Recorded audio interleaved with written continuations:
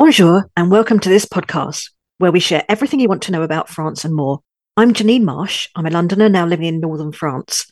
I'm one of 150 people who live in a tiny village with no shops and no bar, but there are 1,000 cows. I write books, publish a free magazine called The Good Life France, and I'm the editor of a website of the same name. I love chatting to you on this podcast about all things French, alongside my podcast partner, Olivier Geoffrey. Bonjour, I'm Olivier, Oli for short, and I am one of those French expats in the UK. There's a few, but I love France very much too, of course. Actually, I've never felt so close to my native country since I left it. Is that okay, Dr. Janine? It is. Or do I need to do something about it? I don't know, maybe, not sure. But this podcast is definitely a nice therapy for me, so I think I'm okay.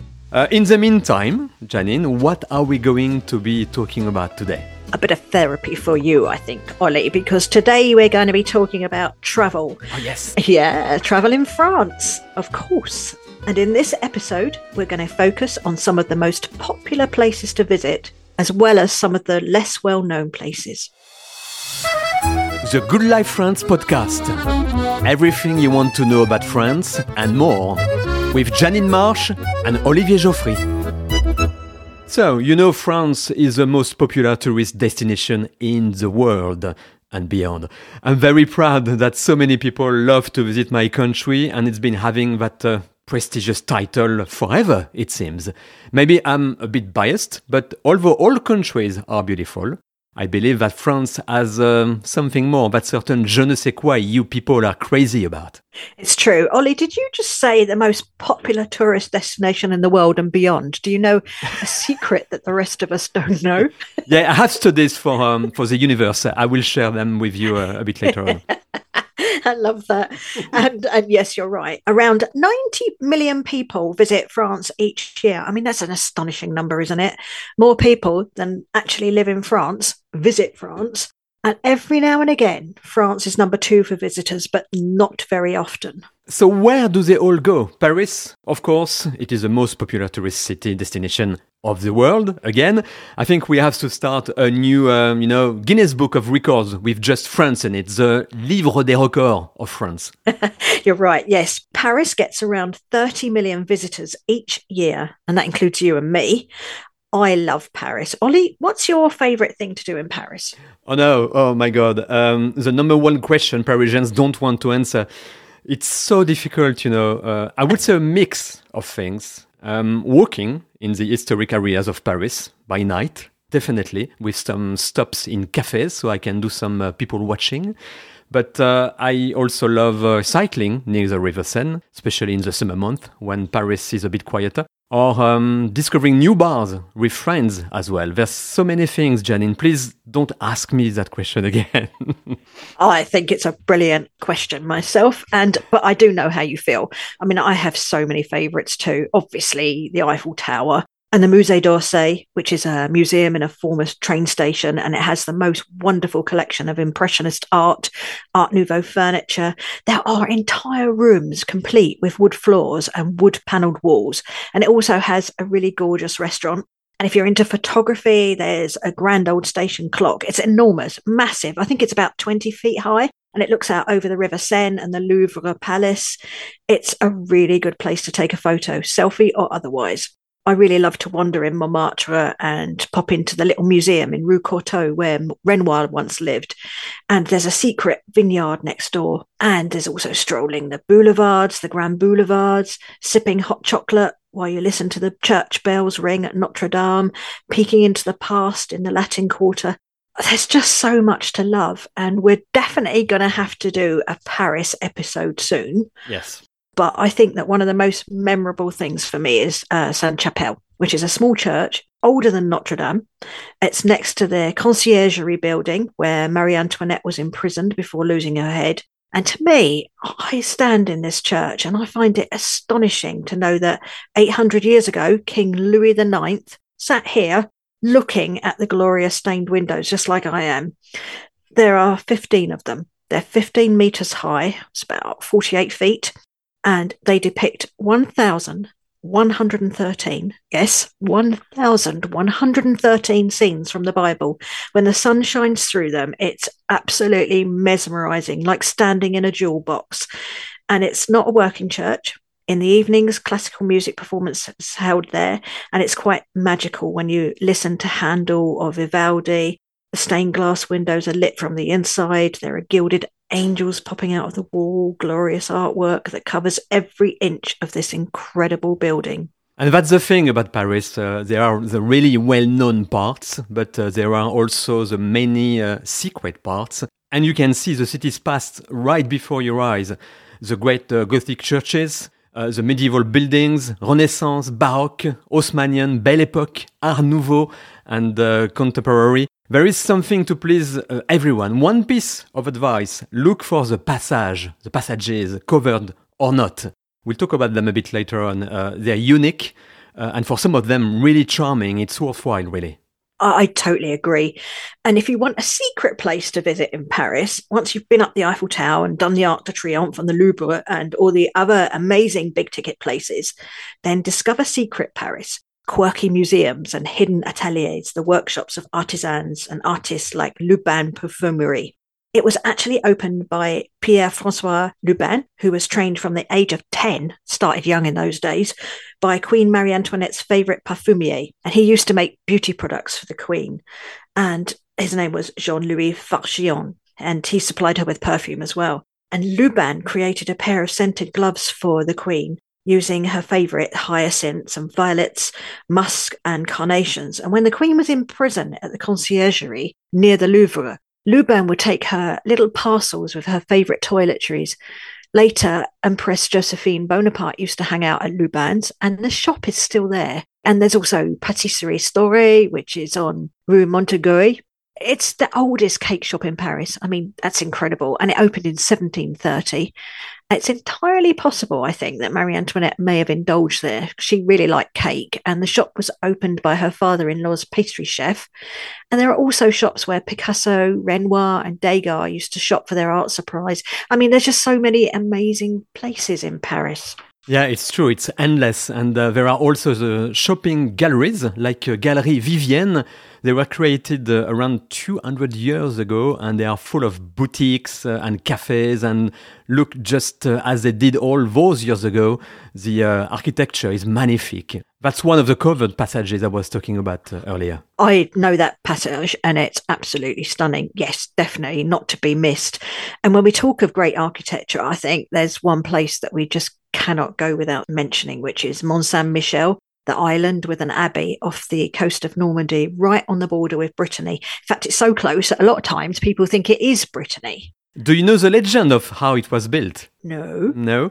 It's said that in 708, Aubert, the bishop of Avranches, dreamt that he had an encounter with the archangel Michael, who instructed him to build a church on the little island. But the bishop took no notice. 3 times the archangel instructed him to build the church, and finally, it is said he burned a hole in the bishop's skull to drive home the merits of obedience. Ouch. And guess what? The bishop built the church. Crazy story. Wow. Actually, I think I would build the church as well if he stuck his finger in my head Yeah. and burnt me. But the abbey you see today is not the same one that the abbot built. Another one was built over the top. And this year, 2023, is the 1000th anniversary of the nave being built. Isn't that incredible? The year 1023, way before William the Conqueror went to England, builders completed the creation of the Romanesque nave. That is astonishing, to stand there and know these things. It really gives me goosebumps. I took my dad there once and he didn't want to go. He moaned the whole way and he was like, oh, another bloody monument.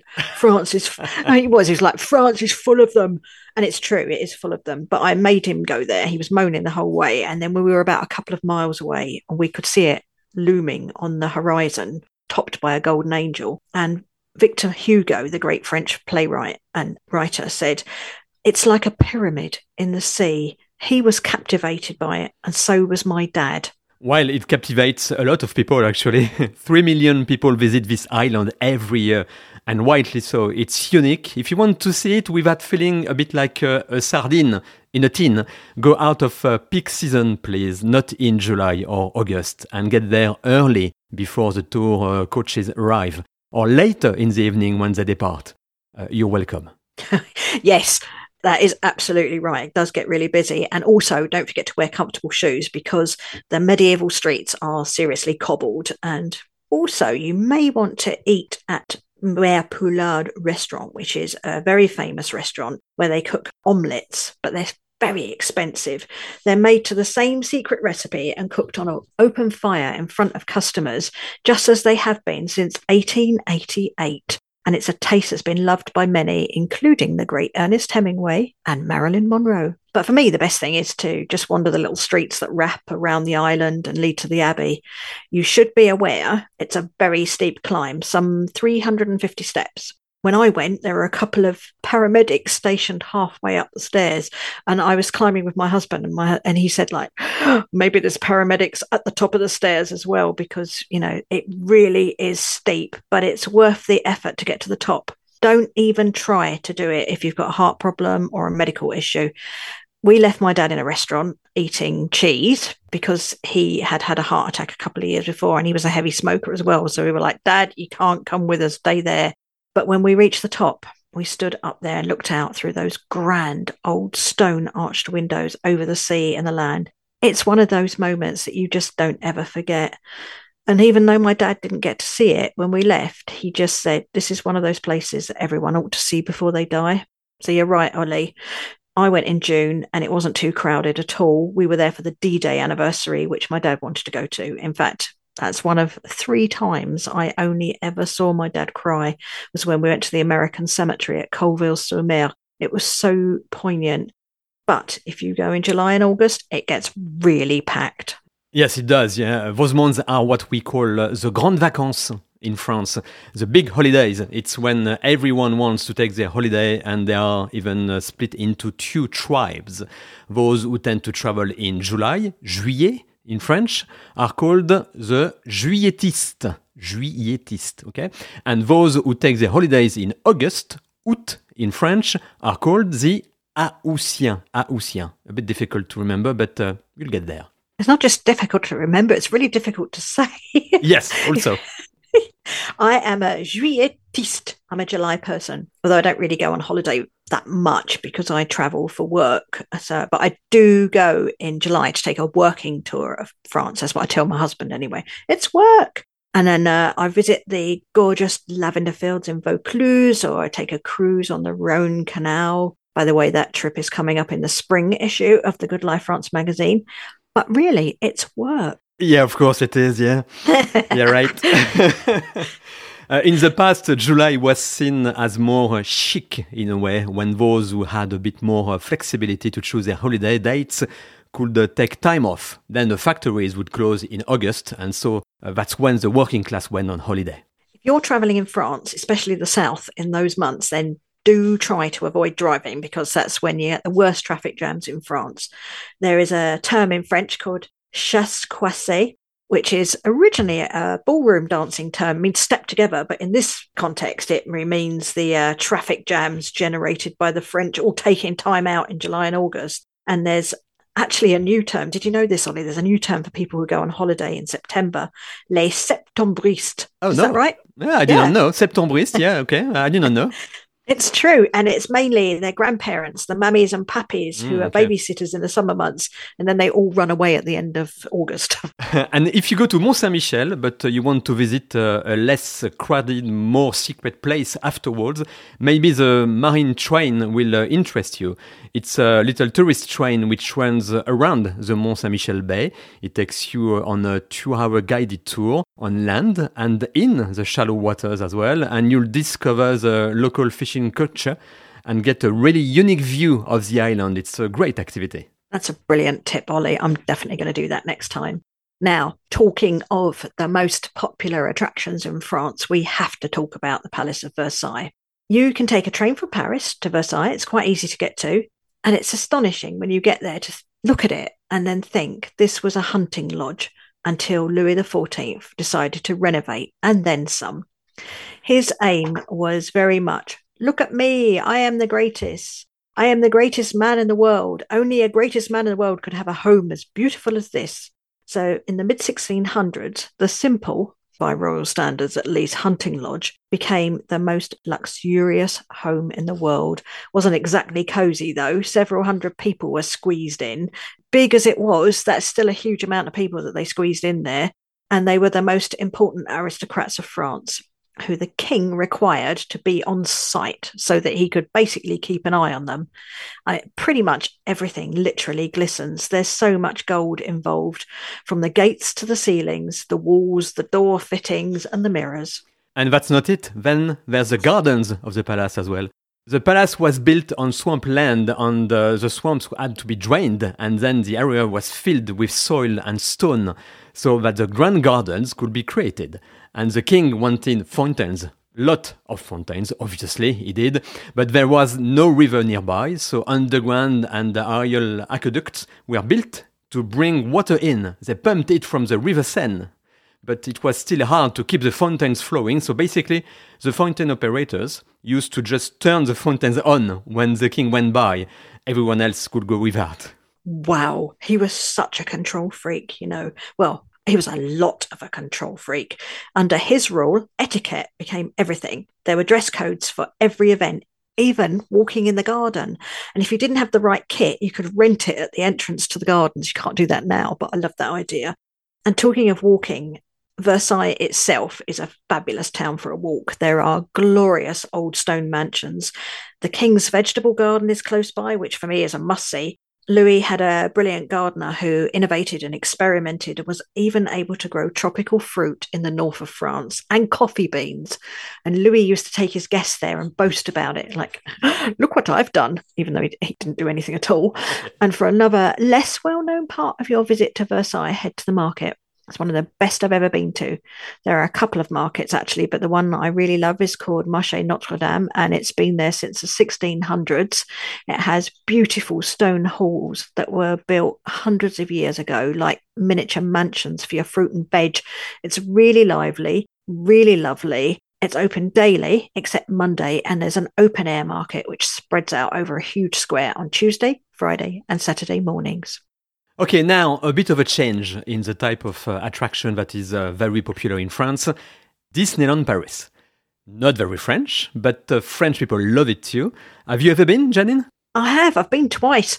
I had to go twice because the first time I went, I took my kids and all the characters were on strike. So it's so French. I know, it's crazy, huh? So we had to go back because the kids really wanted to see Mickey Mouse. Well, everyone probably knows a lot about the Disney park, so I won't say too much, but it's the most visited theme park in Europe, and it's easy to reach from central Paris. And of course, there is a Sleeping Beauty castle, and we love castles. Oh, we all love castles. And talking of castles, let's head to the Loire Valley, known as the Valley of the Kings in France, because there are so many castles. Chenonceau, Chambord, Villandry, Ussé, Azay-le-Rideau, Chinon, Loche, Blois, Amboise.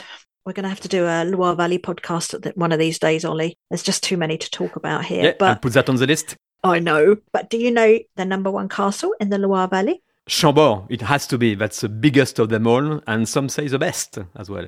Yeah, you're right. Chambord gets around 1 million visitors a year, but it never really feels crowded because it's so huge. And this was another one of those, look at me, I am the best king in the world scenarios, although it was about 150 years or so before Louis. This was King Francois I, who was known as the Renaissance King. He spent so much money on this place. It was an obsession, and he pretty much had to give up everything else to get this done, including, it said, releasing his sons from prison because they'd been captured by his enemy, and he didn't have enough money to ransom them. And yet, despite this, all this money, he only spent 40 nights here.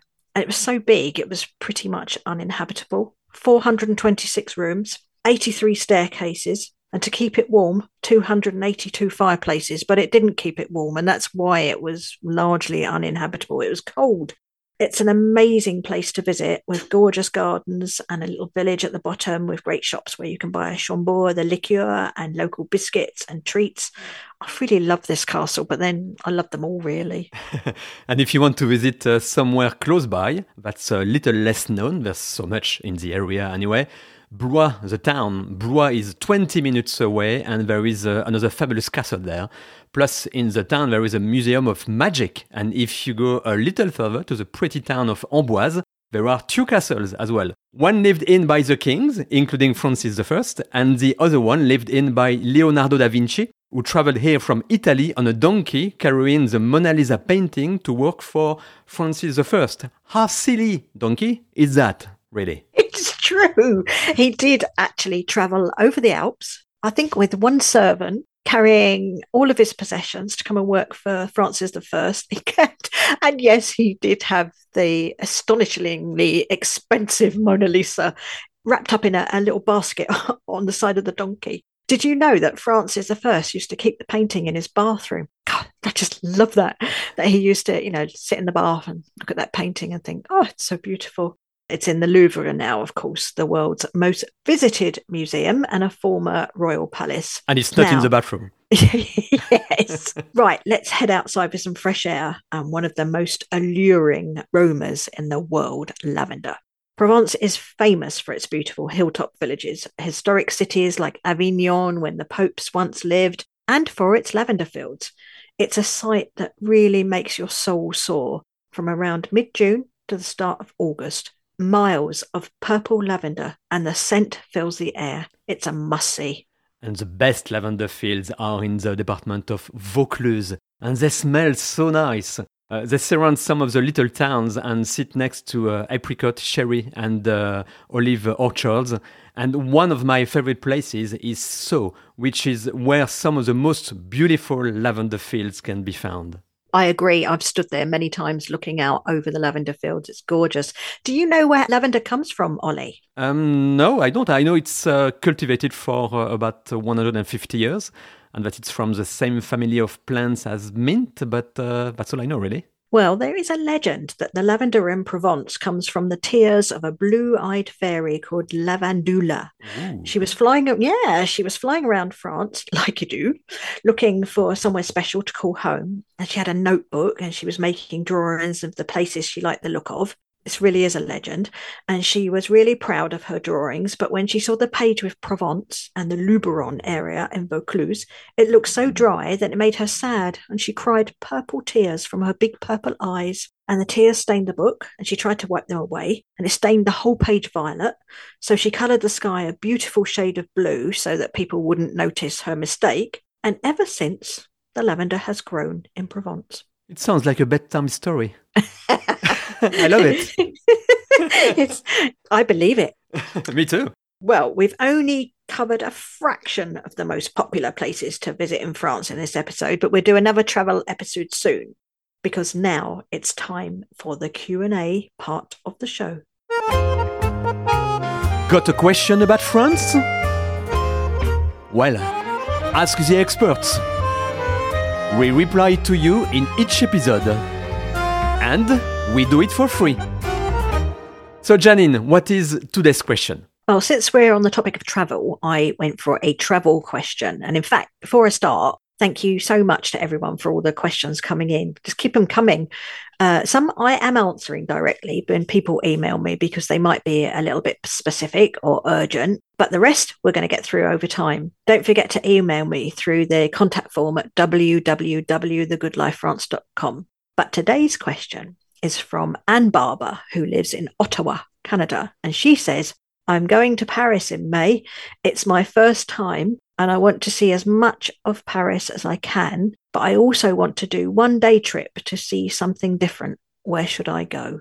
And it's a really hard question because from Paris, you can go to so many places. You can go to Tours in the Loire Valley, which is about an hour and a half by train, or Reims, which the French call, or Anse, which I find so hard to say, in Champagne, which is about an hour by train, or Lille, which is about 50 minutes in the north. I mean, there's just so many places you can get to really easily from Paris and get back in time for dinner the same day. and it really a contrast to the capital. So, Ollie, I know you said don't ask, but what do you think? That question again. Yes. It really depends on what you want to see. Castles, churches, abbeys, or maybe countryside, or all of them. About an hour and 20 minutes southeast of Paris is a medieval town called Provins. It's surrounded by a glorious countryside. The town is a UNESCO World Heritage Site. It has so many monuments, castle ruins, half-timbered houses, remparts in French, people dressed in medieval costume putting on shows. It's really extraordinary. It's a nice town to visit. I totally agree. And you know what? I'm going there in May too. So I may see you there, Anne. Great choice, Ollie. I think Provins, as you say, we say province because we're English speakers. I know it's terrible. It makes you laugh, doesn't it? But it's a really sort of pickled in the past gem of a place. And it isn't that far from Paris. And it pretty much offers everything, you know, the castle, the ramparts, the countryside, monuments. Check it out. Thank you so much, everyone, for joining us. We really hope you enjoyed this episode. And if you did, please feel free to share it. This is the Good Life France podcast. Oh là là! Le podcast The Good Life France. I have very good news for you people. You absolutely need to tune in for the next episode again. We'll be talking, wait for it, ta-ta-ta, cheese. Yes, French cheese, of course. A whole episode of fun facts, history and weird cheese things.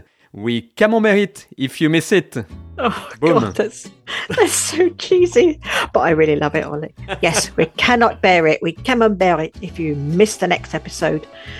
You can find me in the meantime at thegoodlifefrance.com, where there are thousands of articles about France and all things French, from culture to gastronomy, history, and heaps more. And on the website, you can sign up for the podcast so you never miss another issue, and for our free magazine, The Good Life France, which you'll find at magazine.thegoodlifefrance.com. And you can find me at parischanson.fr, where I play the classic and French music you love 24 hours a day. Give Ollie a listen, it's brilliant. Meanwhile, it's au revoir from me. And goodbye from me. Speak to you soon. The Good Life France podcast. Available on all podcast platforms, on thegoodlifefrance.com and on parischanson.fr.